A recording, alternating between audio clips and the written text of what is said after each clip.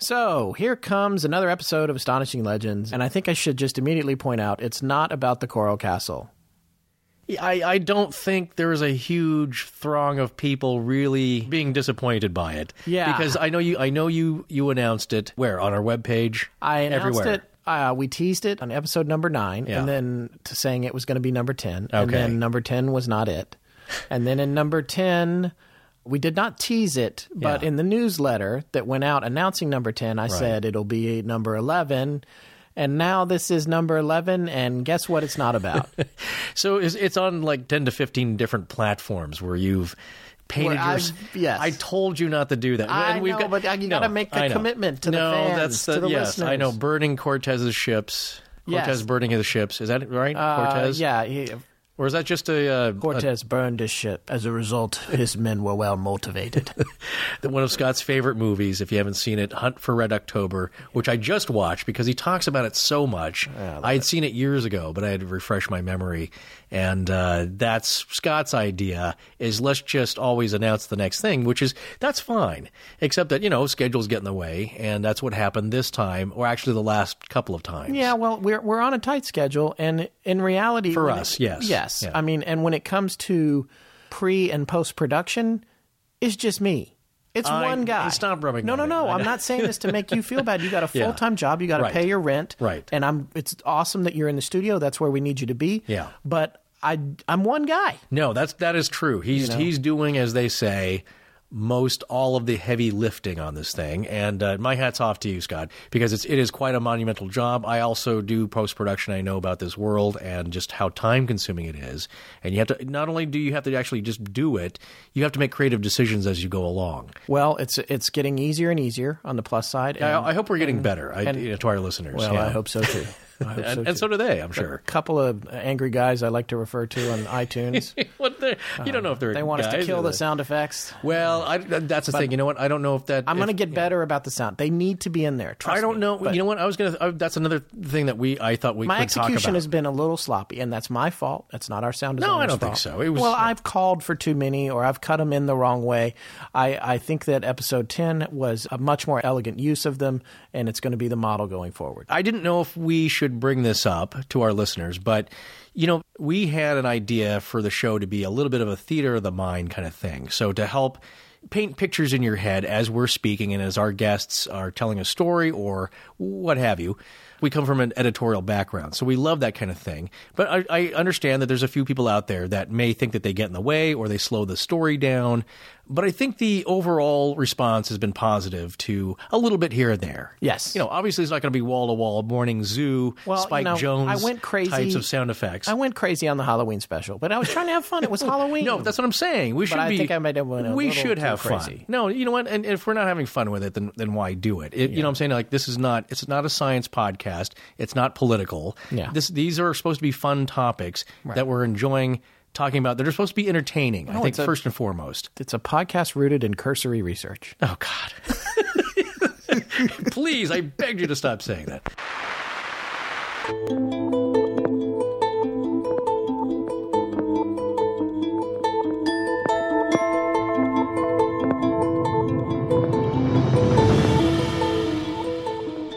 Welcome back to Astonishing Legends.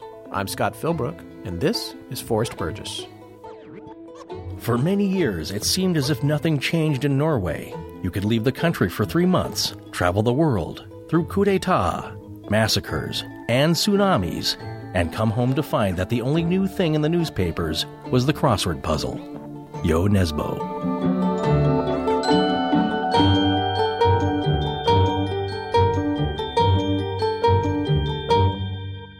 I don't know how do you say your name? It has an unusual accent to it. Marisol. Marisol. Yeah. Okay. But, Marisol's fine, but... Marisol. I'm from the South, so Marisol. Marisol. My Marisol. grandmother, my grandma McIlvaine used to call me Martiso because she was from the South, too.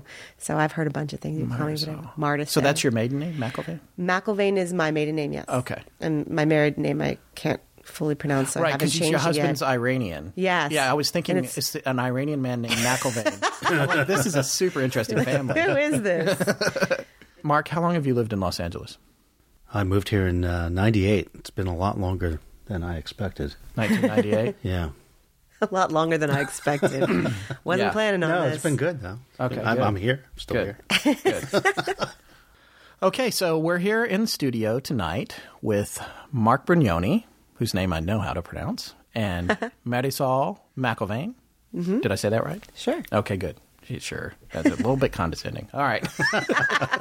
Anyway, they're here because they have an interesting story that we think our listeners are going to enjoy. But before we get to that, let's talk a little bit about where you guys work and what you do and that sort of thing. Can you just give us a little bit of background? Yeah, well, we work for a big travel and entertainment company. We work in marketing. For Marketing that and company. advertising for that company. And it takes us to a lot of interesting places around the world, literally. A big company that shall remain unnamed. Correct. Cool. Yeah. All right. So you're working in advertising, right? That's right. Technically. I should point out that Mark and I worked together for many years, long before I started this podcast, because I used to edit television commercials, which I think I mentioned on the show. We cut hundreds of Mitsubishi commercials. That's right, yes. We had fun, though. We had some Yes. fun. There was a lot of Mario Kart. Yeah, sitting in dark edit rooms yeah. for hours and hours and hours. Yeah. So you guys took a trip for your work Yes, we did. to... We took a big trip to Norway about All 2 years throughout. ago, and it was a long 2-week shoot, filming for a big travel piece that we were doing, and our company was setting up a destination there. Nice. Okay. And so had you, either one of you ever been to Norway before? I had been to Norway before. Oh, cool. I went in 2009. For fun or? My brother actually lives there with his Norwegian wife. Oh, and that's so I'd gone to visit Oslo before. This time when we went, we were more on the west coast, and then we ended in Oslo, but we were more on the west coast of Norway. Is Oslo, I've never been. Is Oslo eastern or? Yeah, it's on the eastern side. Mhm. Okay. Is it near the coast? It is, but it's a little bit further south. Okay. Than we were up kind of on the upper west. Not Upper upper west west, side? but like, yeah. We're in the, actually, let me rephrase that. So Oslo is on the east, but it's a little bit further south, and Okay. we were on the west side. Okay. Oh, that's cool. I would love to go to Oslo because I mean, it's kind of a cliche, I guess, but I'm a big fan of Munch and Edvard Munch. There's a museum there. I guess the Scream is there. I isn't it? went to see Did that. you go there? I went to the Oh. Edvard Munch Museum when I was there the first time. Was that super cool? It was amazing. And all of his other work, he does this wood carving work that he had done. He went through this phase, and that was beautiful stuff too. And yeah, I was really impressed. So you guys went for this trip, and you stayed in a hotel in a town. I'm going to pronounce everything wrong. I'm so Yes, glad that so you right. have Norwegian family because you can at least. Trust me, we will pronounce it wrong as well. Okay. You were in Geringer? Geringer. Geringer. Geringer. Thank you. Okay. So you stayed at a hotel in Geringer Yeah. called the Hotel Union? Union Hotel. Union Hotel. Union Hotel. Okay. The interesting thing about this hotel is that it was hard to get a lot of information on. That's right. For a lot of reasons. Most of the websites are in Dutch, and they translate poorly to English. And the other thing is, there's another one called the Hotel Union. There are two hotels. So there's Yeah. the Union Hotel in Geringer, and then their sister place is the Hotel Union Oy. Oy. I don't know, OYE. Yes, Oi. Oi, yeah. Oy. Oy. Oi. Oi. Oi. My head. Yeah. Jewish Norwegians. So, well, this is what I found out about those two hotels. Initially, I thought maybe because of the language barrier, the history on them was duplicated and incorrect. But it does seem like they were both built in 1891, and they looked nearly identical. They were built by a man who had made his fortune as an apothecary in somewhere else in Norway. His name was A. Shield Drop. It's like Shield Rop, except there's a... No, it's not like that at all because there's a CH. Anyway. Are there oompas? Yeah. But I do know that the hotel that we stayed in was built after the Oy. Okay. But how long after? I don't know. Oh, well, see, no, this is the thing. The one that you were in, I think, was remodeled at some point because I did read that they were built to look like each other originally. Correct. Okay. That's right. Okay. So that was the thing that was a little confusing about it. The other thing is, we'll get to that later, actually. And you can see, I found this is pretty cool. I found this is, there's a book here called Bennett's Handbook for Travelers in Norway. I found this online. It's from 1902. And I was looking up Shield Drop, and I found his name associated with a hotel in Bergen, also in Norway, called the Hotel Metropole, which is not there anymore. Anyway, I think that's the guy that built it, but he only had it a few years. And then it was sold to, God help me, the Majelvas. Their last name is Mjelva. Sounds obscene. Yeah, and it's like reminds me of the Seinfeld Mulva episode. Yes. It's Julie and Carl Mjelva. Norwegians can just email me when they get mad about this. And these guys were very industrious. They were entrepreneurs, and they built a power plant, and also they were building automotive systems for Opel, which I'm a big fan of Opel. They made some pretty cool cars. And some bakery or something that I guess is still operating, someone else has. So there's a lot of rich history there going back to the 1890s. Now, you guys had an experience that I want to get to here pretty directly, and then after that, we're going to talk a little bit about where that might have originated. Mark, why don't you tell your part of the story first? Okay. What was interesting about this whole trip to begin with was I had never been to Norway, and I had no expectation of what the place was going to be like. And, it's not like, oh, you're going to Tokyo or you're going to Paris, and there are all these iconic things that come to mind. When we got there, I was blown away. It was one of the most, I fell in love with Norway. It was one of the most beautiful, stunning, majestic places I'd ever been to. Right before our experience at this hotel, we had spent the entire day on a ferry going through the Geringer Fjord. And it's huge. I'd never been in a fjord before this. And so just the whole experience leading up to our experience was really magical. It was beautiful, the water, the air, it's so fresh and clean. So you're experiencing that. And also we've been working all day. We were shooting and filming and working with our talent on this boat. And so we got in at the... Just quickly, I'm going to interrupt you real quick. Yeah. Because I'm in the business that you're in. Yes. I'm just going to quickly say that when someone who does what we do refers to talent, we're referring to people that are in our productions. Right. Mark is not saying I was working with my talent like some sort of egomaniac. I just want to make that clear. Anyway, okay. So you're working with your talent. We're working with our talent. So we've been working all day filming on this ferry ride, and it was it was magical and it was beautiful. And we get to the hotel. It's at the end of the day, and you're right there. You're pretty when the ferry gets in. The hotel's pretty close, and it's picture postcard perfect. It's white and beautiful, and it's lush and green around it. And you hear like water coming off of the glaciers behind the hotel. It's gorgeous, and no big deal. Here we are, end of our day, production wrapped. Go check into our hotel. Very basic, boring stuff, right? And then we all go and we have dinner. We had dinner that night, just as you do. And then you go to your hotel, just like you do any normal hotel experience. And you turn on CNN and you turn on the lights and you get your robe and you putter around and enjoy the good life. And you enjoy the and it's like, all right, that's all done. Time to go to bed. And I turn off all the lights and put my head down on the pillow. You can hear the river behind the hotel. It's the glacier water coming off, and so it was very peaceful. And I'm just starting to drift away. And then out of nowhere, this huge waft of women's perfume, like balloons, right in my face. And it was so jarring that my eyes snapped open and I sat straight up. I was like, what was that? It was such a random smell. The air around us is so clean. In Norway, the glacier water and it's all that. famously clean. It's like the cleanest air in the world. That's right. Yeah. Yeah. And you don't get over it. You're just like, it is so clean. It's something that you say. Right. I mean, you're walking down the street in LA or whatever, and you're smelling everything.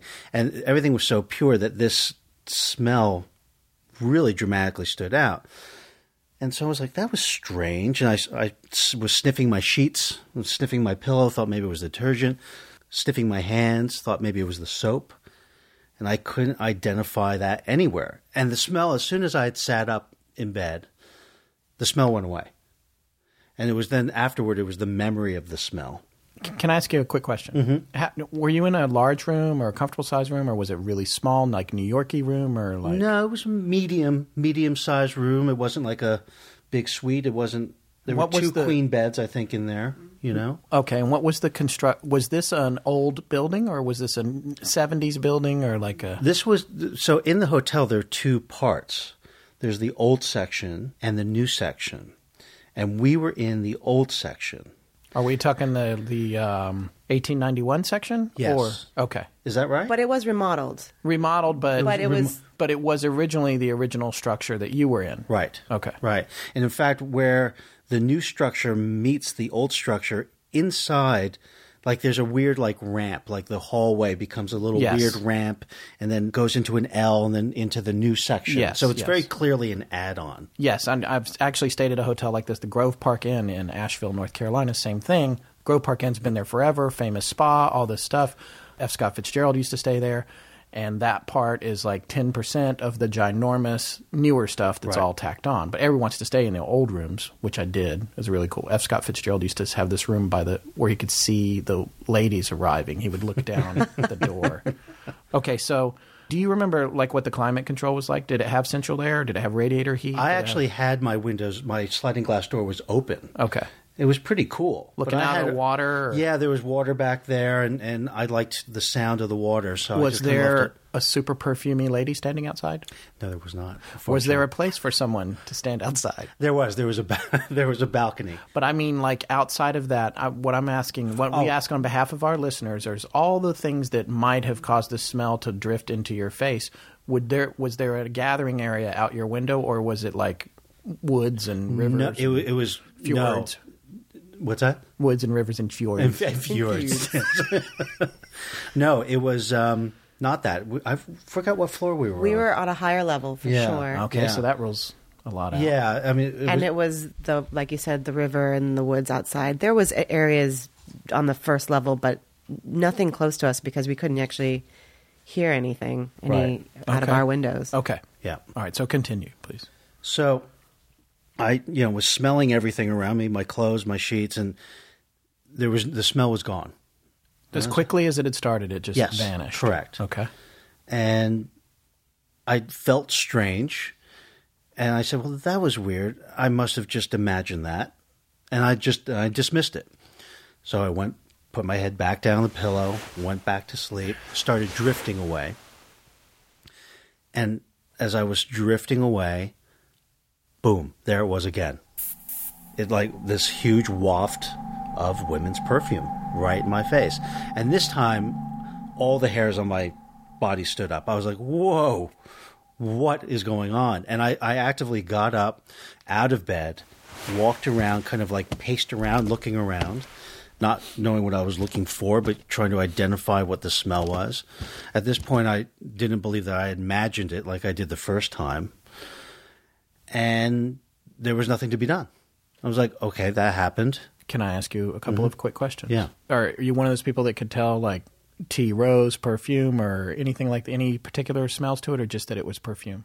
I couldn't do it. I'm not saying that you should be able to. I'm just curious. Just women's perfume. Yeah, I would have no idea how to. And strong. And very strong. As if someone took an atomizer and sprayed it in my face. Okay. And would you say that the feeling you had the second time when you got up, the hair stood up on your neck, that was more than just a reaction to smelling it? You were sensing something? I definitely felt that I was not alone. Okay. That's great. Okay. So continue. But then I didn't know what to do. There was nothing to be done. So I tried to go to bed again, and I did. And I went back to sleep, and I was a little anxious.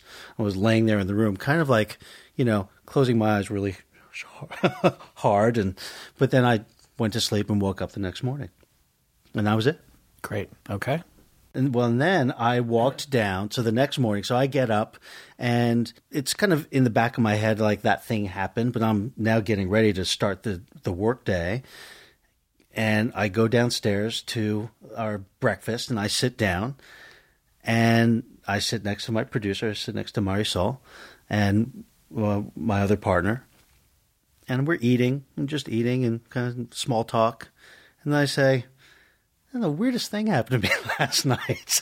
And so I shared this story to Marisol, and she had a similar thing happen to her. Yeah, so what happened? How far apart was your room from his room? I think we were right next door to each other. No? No. Jim was in between us. Oh, that's right. Okay. In fact, he to this day feels left out. Nothing happened to Jim. Nothing happened to Jim. But they were, you guys were all on the same floor, though. Yes. Yes. Right? In a row. In a row. Okay. Yeah. Okay. And so when Mark told you this story, what was your reaction?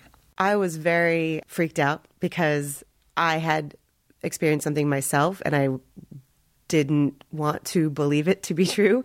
And so it was very, I was really freaked out at breakfast because I was like, something happened to me last night. And so the same lead up, I came back to the room after our day was done and just got ready for bed. Didn't turn on the TV or anything, just shut off the lights, put my head down. And as I was drifting off to sleep, I heard and felt the sensation of someone fluffing my pillow. And it was right next to my ears, but I just felt like on each side of my head, someone had fluffed my pillow for me. And unlike Mark, I instantly freaked out because it was so real. And I turned on the lights and I was really scared because I am terrified of anything supernatural. So I instantly just felt that was what was happening. And I tried to go back to sleep and I had a very restless sleep that night, but nothing else happened. But I was really, really on edge all night long because... All right. Can I ask you a couple of questions about, and by the way, you're welcome to. Yeah. One thing that you shared was, didn't you speak to whoever you thought might have been there? You know, I don't remember. Because you told me that you said, if you're trying to make me feel relaxed and at home, please don't. I think you said something along those lines. Yeah. I don't remember. Why are you terrified of the supernatural? Because lots of people are. I'm just curious about what scares you about it. Is it a fear of death? Is it a fear and not to put you on a couch here, right? No. And don't start crying and don't tell me about your mother. But a long time ago. No, it's probably something along the lines of if I can't explain it or rationalize it or maybe control it, then I'm afraid it's going to be something evil in a way, or something that I, maybe just can't control. I don't know. It's just something that I get really scared even thinking about. I don't know. Wow, it's interesting. And part of that, there's a lot of things about that. One is, I'm going to go ahead and say, because you actually are a producer, and I have lots of friends and know lots of producers, you got the producer gene, which gives you the control problems right there. So, yeah, you can't really produce a ghost, so that's a problem. Right. Or produce it away. Yeah, or produce Exactly. it away, yeah. The other thing I wanted to ask you about was the pillow fluffing.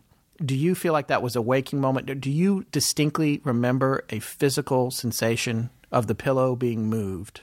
I do. Okay. I felt the pillow. You were awake enough to know that was not in your head or a dream as you were about to be falling asleep? Well, that I can't be for sure. And that's why the morning breakfast freaked me out so much. Right, because you were like, I'm writing this off. Right. And then Mark comes down. I have down. to write this off. Yeah. I feel like I have to write this off because I can't take that. And then the next morning when Mark told his story, I that's when I really freaked out because I felt something and I knew it was real, but I wanted to deny it. Yeah, right. Your denial went out the window when he came down and was like, hey, guess what happened to me? Right. Okay. So much so that the next day I actually did not sleep the whole entire night. I stayed up drinking with crewmates because I was so scared to go back to my room. Really? And so you stayed out super late. And then you wound up going back to the room, buzzed, and just passed out, basically. In wee hours of the morning. Yeah. I don't want to tell Mark that, but I didn't get a lot of sleep and I drank a lot. Right. Okay. Now, all right. So the story continues, right? The story continues. What happened next? So we shared that story at breakfast, and it helped me to know that you weren't crazy. So you're both confirming you're not crazy. Correct. Yeah. Right. So all right, shared experience, and then all right, well, that happened, and you kind of move on. And so we went back to work. We spent the rest of our day going. One of us moved on. I didn't move on. I checked out, and we came back after a long day, and we had a fabulous meal, one of the best meals I've ever had. And it was this traditional Norwegian meal, and they had this. in this beautiful little cottage in the back of the hotel. And it was just wonderful. It was just the entire crew and all of our actors and our talent. Your talent. I was not just my there. not my talent. I was just there with my talent. And it was a great time. And so someone suggested, I don't know who it was, someone suggested that there was this really beautiful, large heated pool. And someone suggested that everyone go after dinner and hang out in the pool and enjoy that. And everyone was like, great, let's go do that. And so you were drinking the whole time, right? I was not drinking. I don't drink. You don't drink at all? Nope. Drugs? Nope. So you're sober. I am. It's How long? pushing 10 years. Wow. Yeah. Well, congratulations. That's Thank you. awesome. I Thank think you. that's important for people to know, especially for the next part of this. Yeah. So stone cold sober. Yes, stone cold Right, 'cause sober. had I been there and going to an amazing pool and having dinner, I probably would not have been. Right. So You would have been after- like Marisol. Yeah, that was my side of the story. yeah, right. Okay. All right. And maybe that was one of the reasons, because people were hanging out and still drinking and cavorting around, and I was more than happy just to move on and go up. So I went up to my room and to get ahead of things, and also to kind of just relax and take my time, get my bathing suit and whatnot. Primp. Primp. And print, yes, and print, and zhuzh. Nice. And so I get undressed, get my bathing suit, get a pair of slippers, and I'm literally about to walk out the door, and I realize, I need a rope. And I walk through the hotel without all nuded up. The ugly American. The ugly American, and believe me, it ain't pretty. And so I grab the typical terry cloth robe out of the closet, and I put my arms through the sleeves, and I went and I grabbed the belt. And I this is just normal actions. And as I'm pulling to tie the belt, I can't pull it. It got caught on something. Thinking that it got caught on the closet door or terry cloth, right? Maybe it was just stuck in the belt loop. And when I went back to test it, it was playing just fine. Like I was making that belty motion. Looking right? like a complete idiot. Like, yes, Alone in your room. Alone in my How does room. this thing work? Exactly. And so I said, again, it was like, that was odd. And I wrapped my robe around me and go to tie the belt again. And then this time I was tough. Like someone had grabbed my belt and pulled on it. And I practically leapt out of my robe because I was like, I have to admit, I kind of squealed a little bit. My version of a squeal was kind of like, oh, Nice. and I immediately in that moment, I knew I wasn't alone in that moment. How significant was this tug? It was a tug that, if I demonstrate on Marisol, you see, it was like this. It was a pull. It was a physical pull. Like I went back. You had to adjust your footing. I had to adjust my footing. I didn't go. I didn't take a step back. Right. I wasn't going to fall, but I had to. My body had to balance itself. And it was all coming from the belt. It was coming right from the belt, right from the lower middle of my back where the belt was. Wow. Yeah, and so I let out my squeal, and I physically stepped to the side, and was calming myself down. Was like, don't freak out, just tie your belt and leave. No perfume smell with this. No perfume smell at all. I stepped to the side as if I was stepping aside from someone standing there, and I was keeping my eyeballs riveted on that spot that was behind me. Which is empty air. Which is empty air. Okay. And frankly, feeling foolish. Of course. And scared to death. And at the same time. Yes. Yeah. A little anxious. I very methodically tied my belt, and I was calming. I was like saying, I was literally talking myself down. I was like, just be calm. Just go get your key and leave the room. I left all the lights on in the room, and I actually turned on like CNN and left it on so that it would scare whatever was in there away, or at least when I came home, came back to the room, it wasn't some empty, dark, creepy room. CNN scares me. So. Yeah. So I walk out of the room and I close the door, and I knew I wasn't alone. You could feel something was still there. I was with some. There was no doubt I was with somebody. Someone was walking with me, and it was everything I could do not to kind of like really like almost like jog walk really fast down the hallway to get to the elevator. I was like just telling myself just to chill out. Are you feeling it like behind you or next to you? I felt it behind me.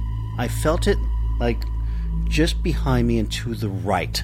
Okay. It was specific. It was specific. So it's behind you and to the right. You're walking down the hall. I'm walking down the hallway, and I'm literally like looking. There are all these framed pictures lining the hallway. Oh my! And so it's like the haunted house thing at Disney. Yeah, exactly. Right? Yeah, exactly. It's like it couldn't be worse. The eyes are following you. Yes, you've got this thing behind you. But that was the thing. I was looking for reflections in the glass in these framed pictures because I thought, oh, so you're like, yeah, is there? Am I? Of course, I didn't see anything. Oh my god, this is really scary. So you're like, you're going down the hall. You're so freaked out. You're like trying to surreptitiously determine if you can see something behind you. That's right. That's right. Wow. And I felt like I was the only person. Marisol does not like this story. I also felt like I was the only person on that floor. Everyone was still downstairs eating, not just our group, but lots of the other guests were all downstairs. It felt very quiet and empty. I felt alone. How many rooms are on this floor, or how long is this hallway? Are we talking like The Shining, or? Well, it was long. 20, 30, 50? 15. Oh, okay. From where we were to the elevator, about. And they were mostly our rooms on that floor. On both sides of the hall? No, there was only on one side. Oh, so only maybe 15 rooms. Yeah. So very plausibly could have been empty. Correct. Right. That's right. But either way, the other thing that some people might say, and Forrest would say if he was here, is that you might have been getting that feeling from the entity, a feeling of emptiness. There, we wouldn't get. That make you feel good, Marisol? Gosh, to press my buttons. The look on her face is great. It's just so funny because I'm thinking about how I was downstairs and I'm like, nope, I'm not going to go swimming tonight because I'm not going to go upstairs to go back to my room to get my bathing suit. I'm just going to stay downstairs. I was so into, I'm so fearful that I'm running away from even the possibility of running into anything again. Okay. So well, that's interesting though, because when I did go back up to the room, the entire section of the hotel, our floor, my room, it felt hollow. Okay. It had a very hollow feeling, almost like air pressure dropped a little bit is kind of how it felt. It was like, just that it was like barometric pressure fell or something like that. I don't know. Was it any ectoplasm on the wall? No, there wasn't any. All right. So this thing's following you down the hall. Yeah. How long does this continue for? All the way to the elevator. And at one point, I actually even turned around and walked backwards to see if I could sense anything even stronger or see anything in the reflections of the glass on the walls. Of course, there was nothing there that I could physically detect, but I could see. When you turned around, did you feel like that thing was now in front of you? Yes, I felt like... So you feel like you were face to face? I was face to face. It was walking forward as I was walking backwards. That's how it felt. And then I turned around and strutted my way down to the elevator, and I must have pressed that down elevator when I got there like 4 or 5 times. Click, click, click, click, click to, call that thing up. And I just stood there, and whatever was with me was standing right beside me, as it waiting for the elevator with me. And I stepped in as the doors opened. I just stepped in, and I kind of did a pivot, like a soldier pivot around, and looked out. And I knew I was looking at something there was looking back at me. And as soon as those elevator doors closed, the feeling went away. Feeling completely went away. And then I went back down and pretend like nothing had happened. Okay. Wow. Was there any sort of emotional vibe you were getting from this thing? Happy, sad, mad, oppressive, wanted you to leave, didn't want you to leave, didn't care, indifferent? None of that. I did not get any. So it wasn't like when you were looking at it, you sensed like an evil thing trying to make you feel bad? Not at all, but that was just naturally happening. Right. Yeah.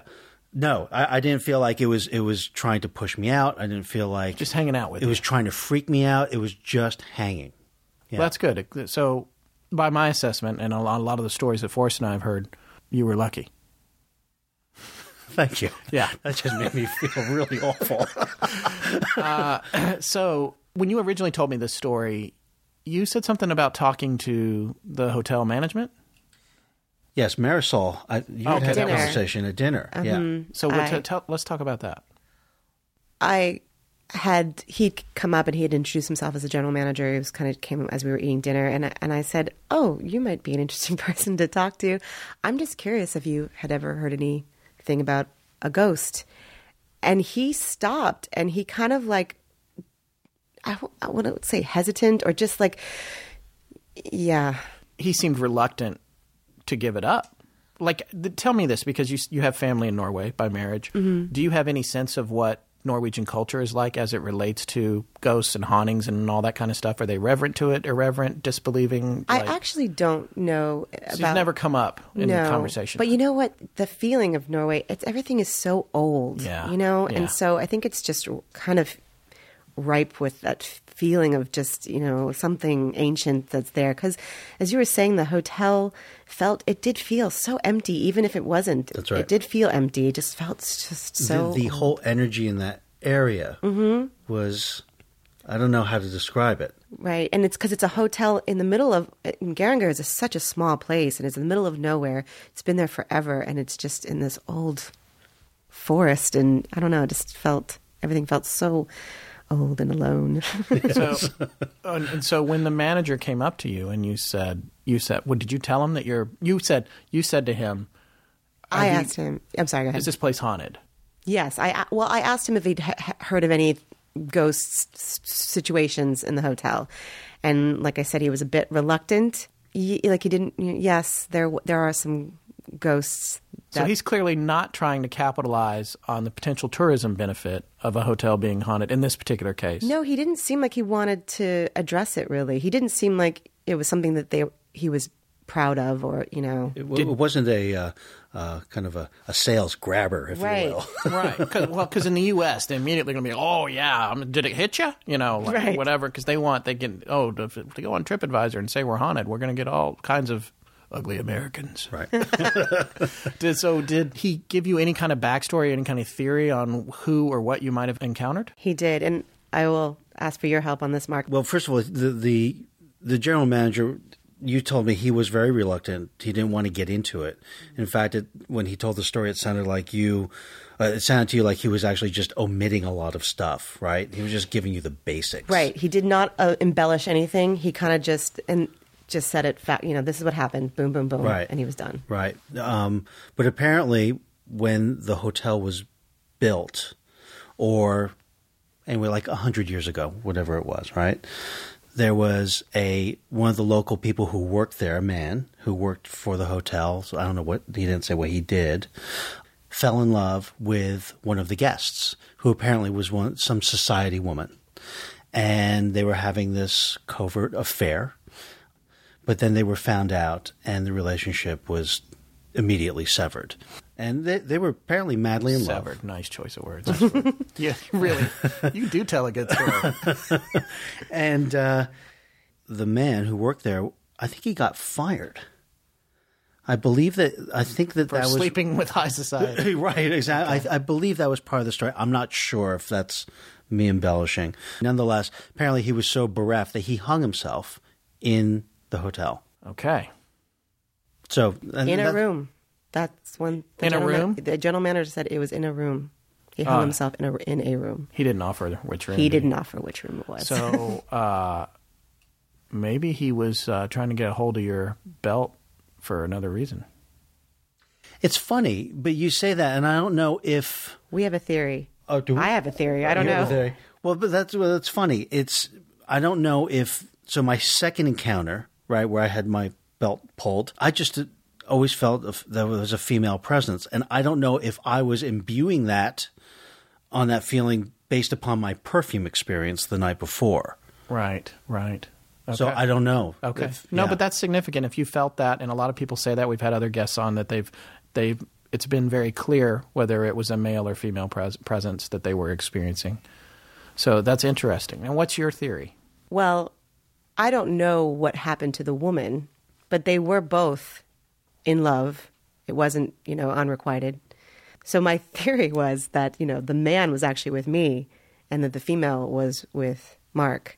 And I don't know, that's, and it seemed to me that she was being amorous with you. Right. Maybe she likes young men. And he was taking care of your needs. He was. He was plumping your pillows. It felt like somebody who worked at the hotel. From severed to plumping. Good words. Oh, yeah. I'm married, so I'm going to refrain from making a joke about plumping your pillows. Well, I wasn't going to. Right, exactly. We're all married. We're all married. Anyway, so your pillows were plumped. Wow, so this is a really amazing story. Well, here's what I found out about the Hotel Oi, and this is fascinating because they're both part of the same ownership, right? And when you look on the websites, the hotel, because they call it the Union Oi too, don't they? It's also called Union, I think. Well, it seems like it on the internet, but from the way I understand it is, we were in the Union Hotel. You were in the Union Hotel. When I looked up Union Hotel, the one in Oi came up as well. Correct. Clearly, they have the same ownership, but I don't know if the word Union is attached to the one in Oi. I feel like it might be. I think it is. Okay. All right. So you guys harmonized there. Yeah. So this is what I found about the other hotel. And I'm pleased to hear you tell the story that you just told, because the first time you told me, it sounded similar to a story associated with the other hotel. Now, the Norwegians, at least on the internet, they refer to them as being pretty close together, but they're actually 45 kilometers apart. It's almost a 2-hour drive. Hang on, let me see here. In Norwegian distances, that's close. Yeah. It's 2 hours and 3 minutes, 44 kilometers between these two hotels, which were built to look like each other. They've been hand in hand since they were built. According to the website and the history associated with the one in Oi, during one of Kaiser Wilhelm II's visits, a beautiful maid drowned here, Ophelia style, after her lover committed suicide. Huh.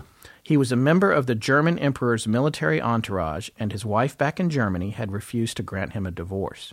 She is said to still be heard sobbing in the Blue Room. This is the other hotel now, 2 hours away. In the Blue Room. This does not put the guests off, however. The room is so popular that reservations have to be made a year in advance. So that room at the other one is a hot potato. People want to get into that room. Well, that's not the right way to use hot potato. Anyway, I'm just going to acknowledge that and leave it alone. But that's a different story from what you guys were told by the general manager at the one you were at, who wasn't trying to capitalize on it, which is actually makes it even more frightening in a way because of the strangeness to it. So thank you guys so much for coming in. Really appreciate it. Thank you. Being a friend of the show. I hope we don't have reason to come back and tell another story. Yeah, you don't want to get that call from me. So that was a pretty great story. Oh, yeah. What would you call it? Is that an encounter of some kind?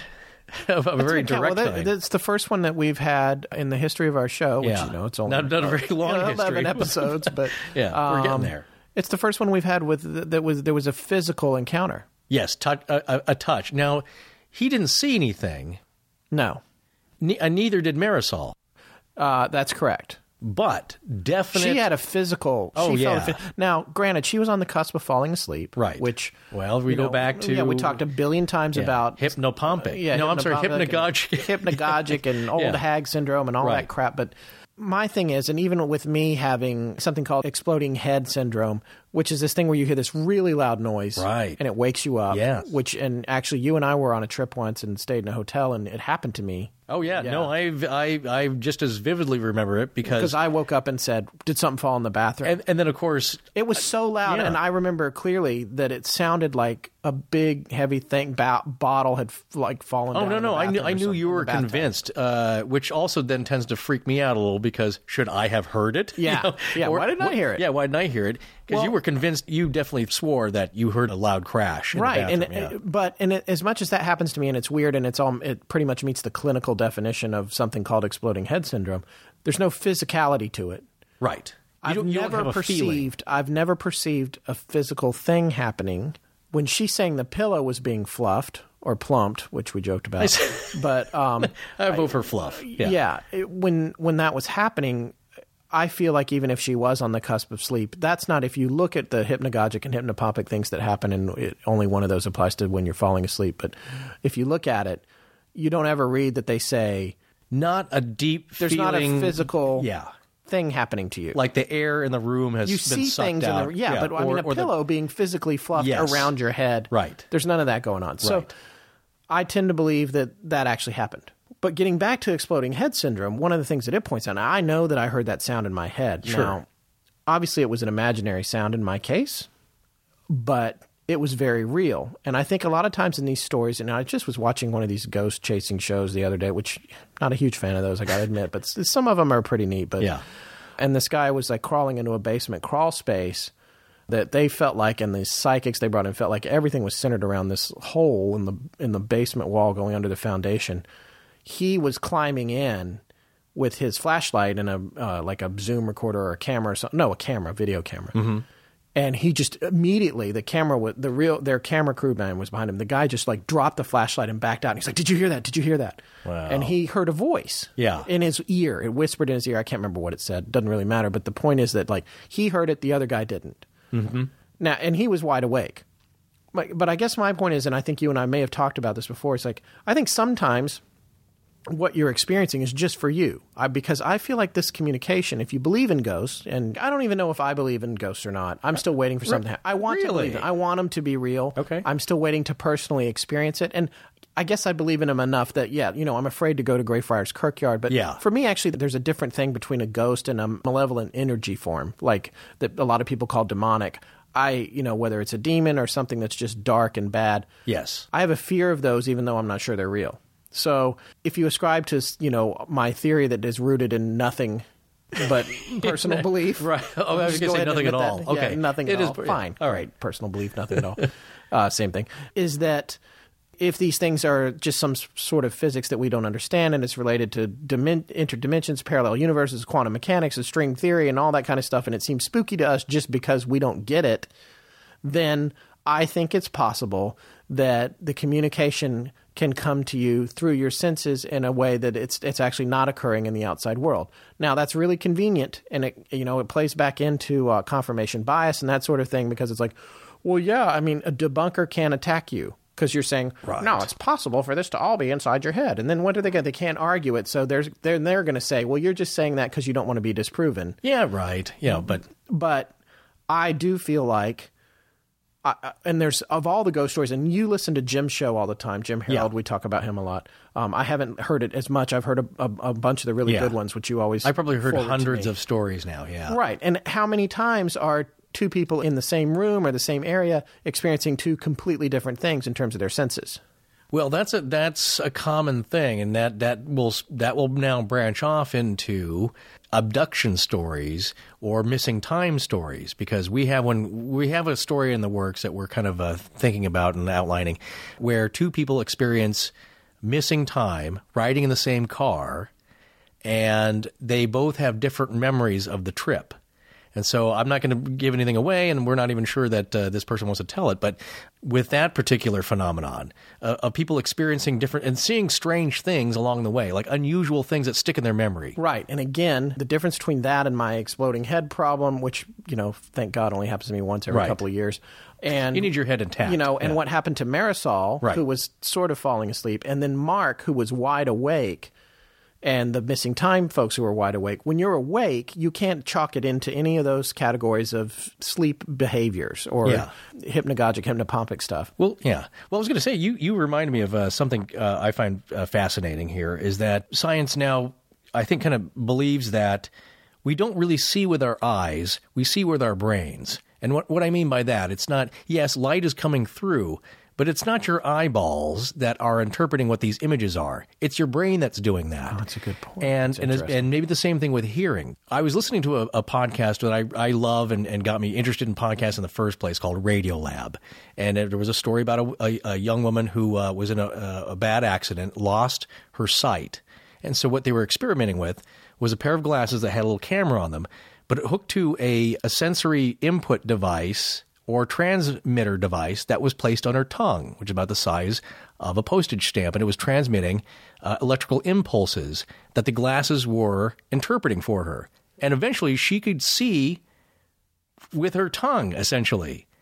Because it doesn't matter, like the light that's coming into your eyes, those are just patterns of light and shadow and color. And by the way, we've got a link to this episode of Radio Lab on our website. Yes, with this show, so you can get to it. Yes, but you make one of our favorite podcasts. Oh, just very well done. Right, and each time it's always interesting, and it's something that you may know about and didn't know about. They bring something to light. We would like to sound as good as they sound, but I'm gonna as I've tried to remind Forrest regularly, they have dozens of people working for them. It's a radio show. Yeah. With NPR behind it, but and it's just Scott here, and I just kind of talk every once in a while. But the point is, no, that's a very interesting thing, because is something, I don't know what it is, I'm not saying what it is that manipulating the sensory input in your brain or ears, or because you mentioned this before, it's like when you think you see something, is something being triggered in your head, or is there actually a physical thing? Is it real, or is it happening in your head? You often bring that point up. Yes, and the question is it just because it's happening in your head, does that mean it's not real? Right. Boy, and if you want to get either way down the rabbit hole or way up, wherever on the fringe or wherever you want to put it, then you start getting into the Hindu idea of the Maya, which is the illusion of the world, the illusion of our reality, and how they believe that you're seeing everything that you see. Well, technically, it's a reflection. Yeah. What are you actually seeing? What is real? But, mass hypnosis or mass illusion is another thing where a group of people believe that something has become real or that they're seeing it. And what are you really seeing? What is really going on in your head? So, yeah, that's an interesting concept.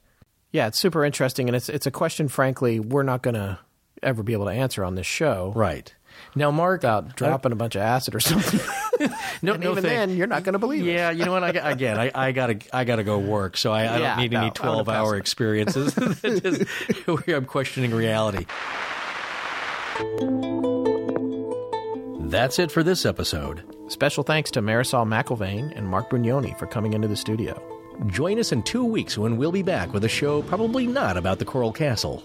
We wanted to tell our listeners about a podcast we've recently discovered called Fireside Mystery Theater. They perform old-fashioned radio shows on stage in New York with a horror twist and podcast it regularly. Check it out. Our theme was composed by Judson Crane and our sound design by Ryan McCullough. Special thanks to Jim Creative Design for our logo. Most importantly, we want to thank our listeners. You can find us online at astonishinglegends.com, as well as Facebook, Twitter, Tumblr, and Google+. Copyright Scott Philbrook and Forrest Burgess. Good night.